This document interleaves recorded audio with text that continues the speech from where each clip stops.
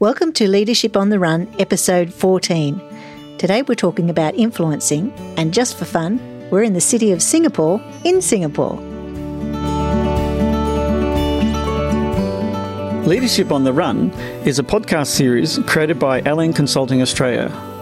With directors Janine Brown and myself, psychologist Paul Saunders, we're here to give you quick solutions and answers to the most common people leadership challenges in today's workplaces. We will inform, educate and inspire you so you can start living your people leadership potential today. We will talk you through the practical how-to instructions for mastering that challenge so you can level up your people leadership capability.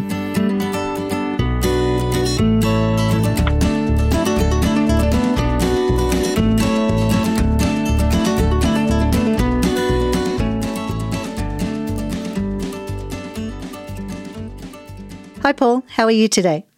I'm hot. I know. It's really hot in Singapore. I love the city. I love the way people engage. I also love their underground lifestyle. I like the air conditioning inside. Too hot for running here, really. So strolling along the river was kind of pleasant. But yeah, I'm with you. Humidity, far too high, but a beautiful city and something really fascinating. I was really impressed to find out that the government here have this initiative and they are building a city within a garden. How fabulous is that?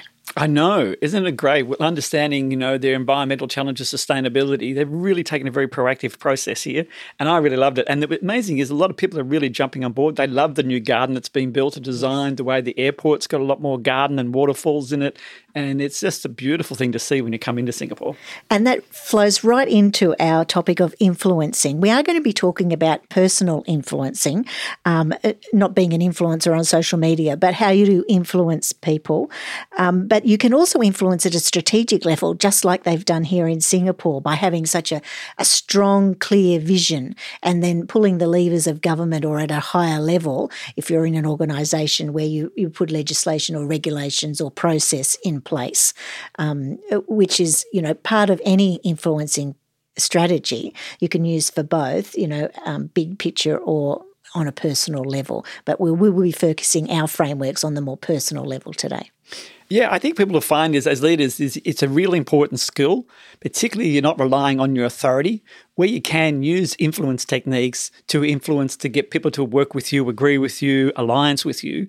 And therefore, you can use that personal power to then influence at a more broader strategic level. Yeah, I don't know about you, Paul, but in my earlier career, I used to, and I still am good at ad-libbing, and I used to think that would get me everywhere. And it proved to be quite a good strategy for a certain amount of time until I got higher up in, in organisational structures, and it suddenly became obvious that I needed more skills in my toolkit than just ad-libbing. I needed to be actively planning and deliberately influencing people, and I had to learn how to do that.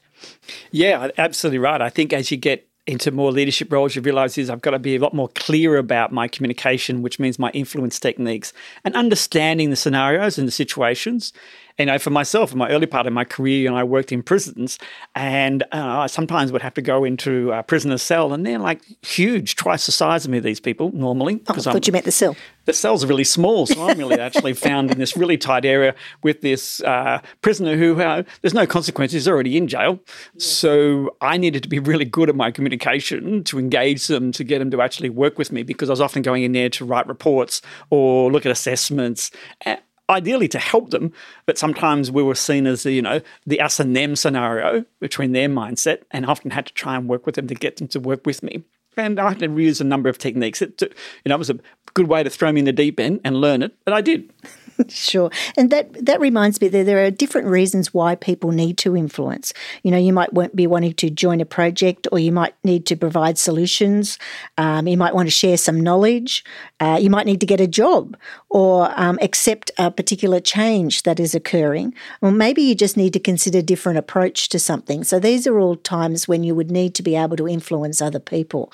So we've got a framework from Terry Bacon today, from his Elements of Influence book that he wrote back in 2011, which gives us 10 different techniques for influencing, but they're kindly and conveniently categorised into 3 areas of rational, social and emotional.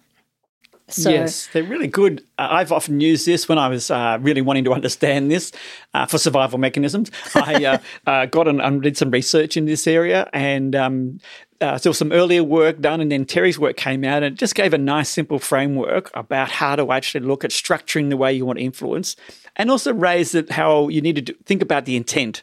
First of all, be very clear about what your purpose is. Is it for a win-win? Are you trying to aim at an outcome that's benefit for you and the other person? So with some of that sort of principles around it too, which I thought was really positive. The idea is that on a rational, and I remember this working with a client at the moment, a family business, and the owners trying to encourage other people who are non-family to be more involved. And yet they still come from a very rational, directive state of mind. We need to do this in this approach. And what others are coming from is more value-based. So one of the key other managers in that organisation are very value-based. So they're trying to talk about the values and the culture, and you've got an owner talking about direction and structure. So both can be legitimate influence techniques, but we realised we had to help them work through an agreement about which methods work best for the different people.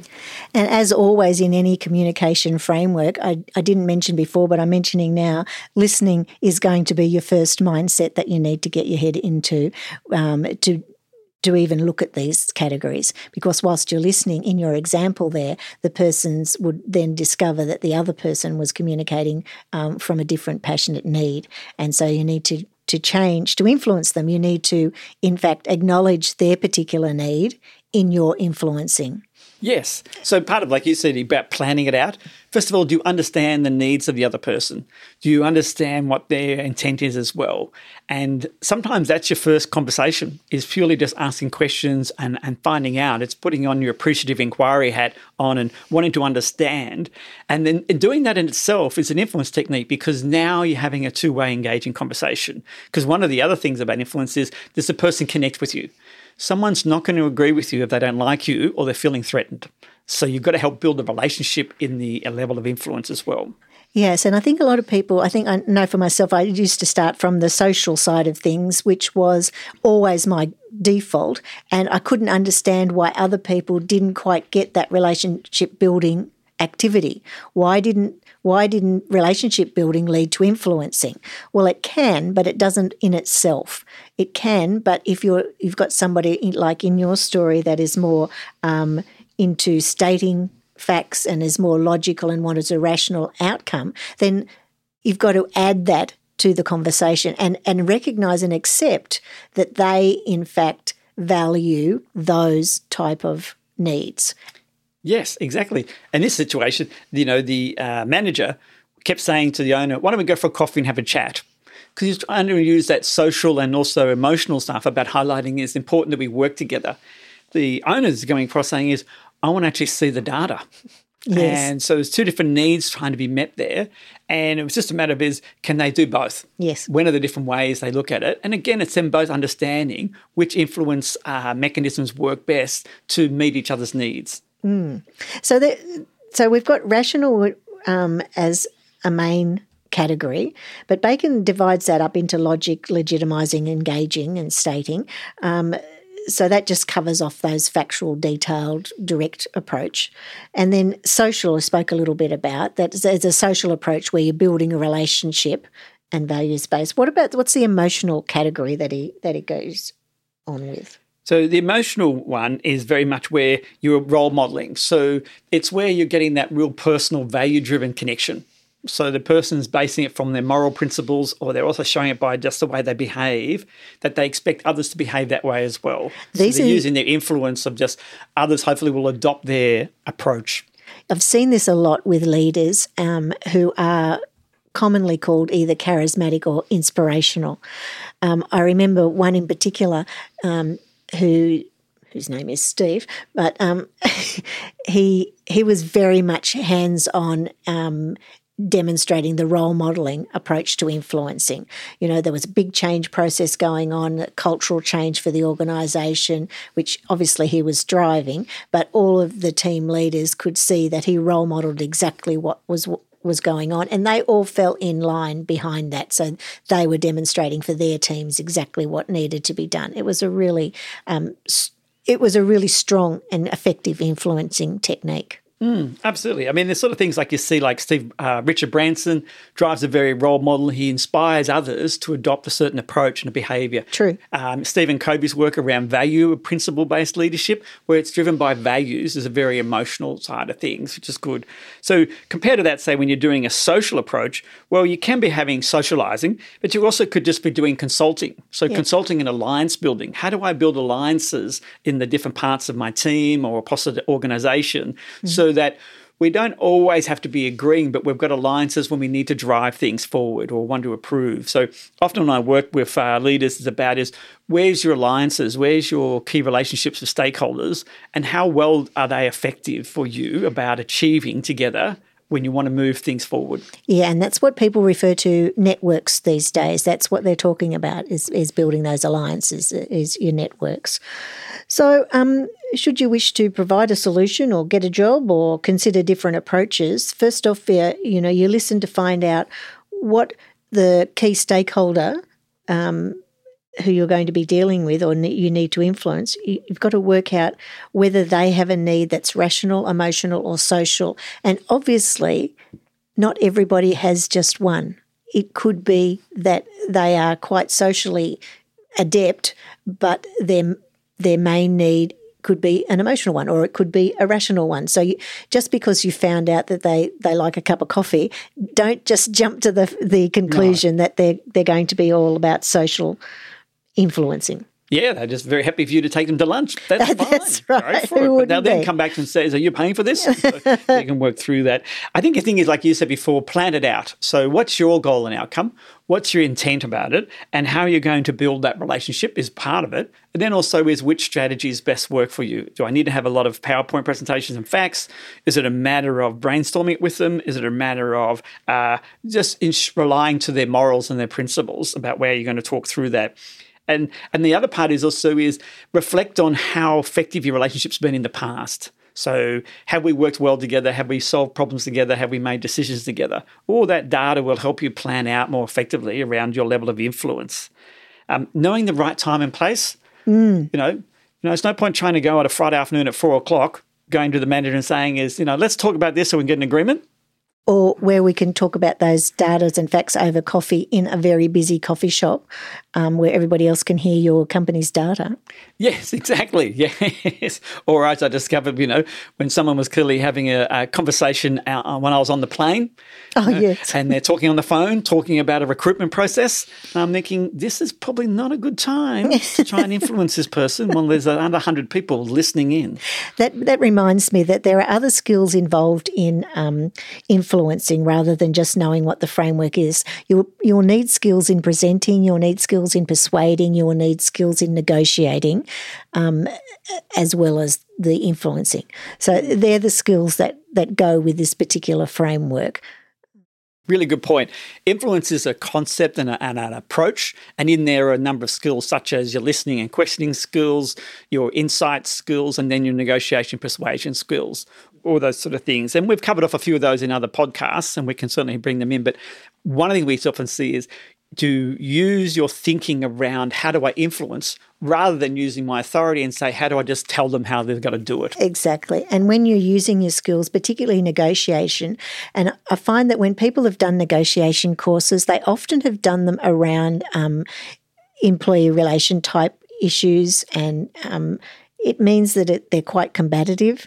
Whereas for influencing, you use your negotiation skills to work out where the common ground is and what the common limit and what the limitations are. So where are the top and the bottom needs, and what can we do in the space that we both can be comfortable with. Yeah, it's a good point you raise. I often find influence is a more proactive approach. Yep. Where negotiation is when you're already either buying, negotiating, sell, closing a deal, or as you said, dealing with a people issue, a performance issue. Where if you're actually doing more influence early, you've probably got a better understanding of the needs and the dynamics and what you need to do to help and get a better outcome early, rather than risk the fact that it could come into conflict. Often when I've been brought in to deal with conflict, I've found is that the communication is broken down already. Therefore, the ability to influence is stopped. So the other thing to be watchful, though, is that sometimes there is, as Terry Bacon's work highlighted, there's a dark side. So sometimes people are using what we call manipulative techniques to influence, such as avoidance. So my strategy here is I don't want to do it, so I'll just avoid. And in some ways that's an influence technique because it means that they're trying to get their outcome. We often find it's very much a win-lose scenario rather than encouraging win-win mindset. Others is very much argumentative. So we'll just continually debate. So they'll use their rational influence just to keep criticising and questioning. It doesn't allow the conversation to progress forward. So you've got to watch out for, in the sense of if you've got something happening like that, sometimes it's worth maybe having another chat to reset the goals. I often say to them, when I'm coaching people, say, go back to the beginning, ask again, what's the goal here? What's our intent to work this out together? And try and get to the above the line and big picture. Yes, it strikes me that we've spoken about growth mindsets before in previous podcasts, and it strikes me that if we have that growth mindset, then you are in that moving forward kind of state where you don't just stick in those pitfalls that Terry speaks about of just arguing back and forwards for the sake of it, or for stalling things, or for just to ignore it. You can, with a growth mindset, you really are quite interested in getting a solution and doing something to make sure that happens. Absolutely. Look, unfortunately, we do see it. We see the threatening technique, which is another negative influence technique. Someone will just use their authority and say, I don't care what you think, this is how it's going to get done. I was at a meeting the other day and truly this person picked up this document that somebody had spent a whole lot of time on and threw it on the table and said, this is useless. I could not believe it. Literally happened 3 weeks ago. I bet you it affected the group though, didn't it? It did. And it stopped the ability to get an outcome. Yep. So that's a negative influence technique. And unfortunately, we do see it in organisations. The things we try and encourage is it's not helpful. It may get you that short win in that meeting. Ultimately, it doesn't help the long term. And often anything, it creates more conflict further on unless that's resolved. Yes, well, influencing back on that particular person just required logic and stating some fairly direct facts. So good, yeah. So at least then saying is that people stayed above the line and kept focusing on what's some legitimate and factual persuasion techniques. So again, it's just having that ability to know and understand influence and what are some particular techniques and models so you can stay focused on the right things. Well, that's just about sums up our Terry Bacon categories of influencing on personal framework. I hope that was useful for people to get a bit of a how-to on... Do you think we were influential? Let us know. And we'll continue to go outside and enjoy the garden, the city within a garden here in Singapore. Yeah, let's see how many people we can influence about having a garden. See you later. You can gain more insights about this topic through our ebooks by going to our website lnc.com.au. And feel free to chat with us and ask us any questions on leadership or give us your feedback through our website at lnc.com.au or via our LinkedIn or Instagram. So until next time, do what you can to live your people leadership potential. Cheers.